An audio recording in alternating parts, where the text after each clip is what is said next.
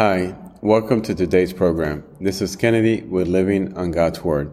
Today we're going to be reading Deuteronomy chapter 32 from the Jesus Bible, NIV edition. Review key takeaways and end our session with a prayer. Listen, your heavens, and I will speak.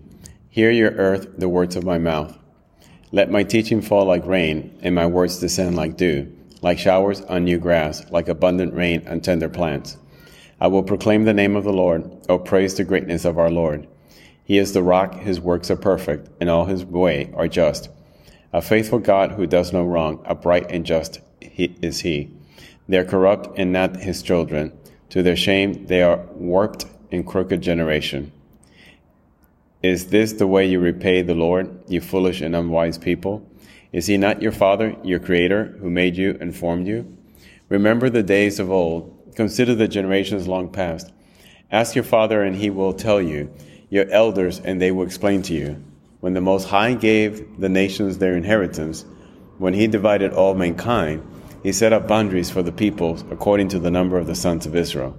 For the Lord's portion is his people, Jacob his allotted inheritance. In a desert land he found him, in a barren and howling waste. He shielded him and cared for him. He guarded him as the apple of his eye. Like an eagle that stirs up its nest and hovers over its young, that spreads its wing to catch them and carries them aloft. The Lord alone led him. No foreign god was with him. He made him ride on the heights of the land and fed him with the fruit of the fields.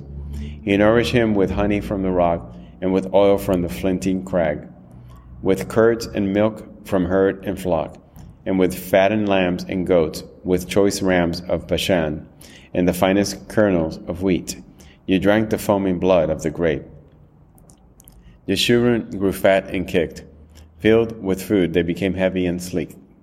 They abandoned the God who made them and rejected the rock, their Savior. They made him jealous with their foreign gods and angered him with their detestable idols. They sacrificed to false gods which are not God, gods they had not known, gods they recently appeared, gods your ancestors did not fear. You deserted the rock who fathered you. You forgot the God who gave you birth. The Lord saw this and rejected them because he was angered by his sons and daughters. I will hide my face from them, he said, and see what their end will be. For they are a perverse generation, children who are unfaithful. They made me jealous by what is no God, and angered me with their worthless idols. I will make them envious by those who are not a people. I will make them angry by a nation that has no understanding. For a fire will be kindled by my wrath, one that burns down to the realm of the dead below. It will devour the earth and its harvest, and set afire the foundation of the mountains. I will heap calamities on them, and spend my arrows against them. I will send wasting famine against them, consuming pestilence and deadly plague. I will send against them the fangs of wild beasts, the venom of vipers that glide in the dust. In the street the sword will make them childless. In their home terror will reign. The young man and young woman will perish, the infants and those with gray hair. It said I would scatter them and erase their name from the human memory, but I dreaded the taunt of the enemy. Lest the adversary misunderstand and say, our hand has triumphed, the Lord has not done all this. They are a nation without sense. There is no discernment in them. If only they were wise and would understand this and discern what their end will be. How could one man chase 1,000 or two put 10,000 to flight? Unless the rock had sold them, unless the Lord had given them up. For the rock is not like our rock, as even our enemies concede. Their vine comes from the vine of Sodom and from the fields of Gomorrah. Their grapes are filled with poison, and their clusters with bitterness. Their wine is the venom of serpents, the deadly poisons of cobra. Have I not kept this in reserve and sealed it in my vaults?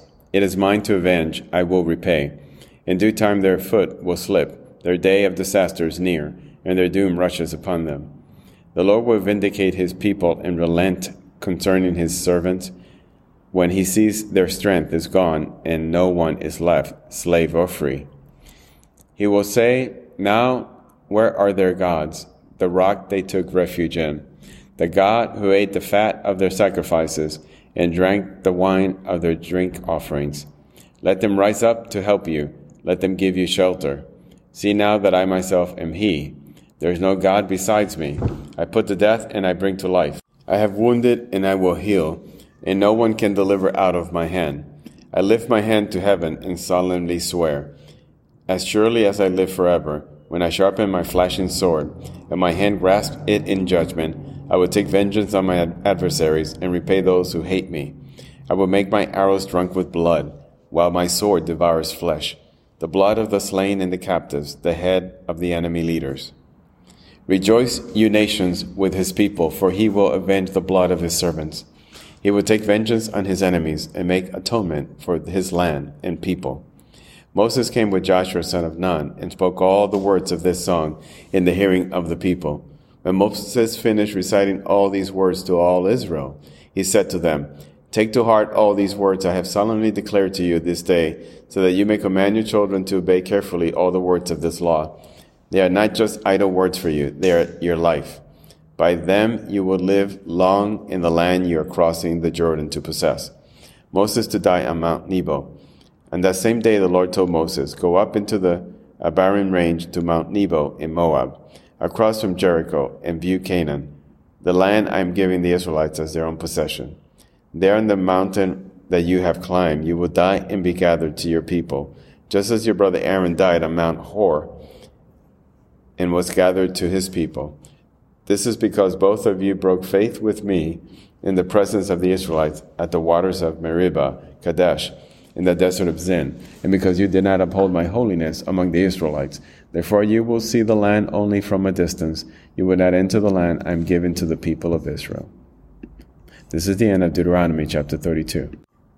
So we see here God telling the people, the Israel nation, exactly what they're going to do, how they're going to rebel against him, and how he's going to forsake them. But ultimately, he does deliver them to the promised land.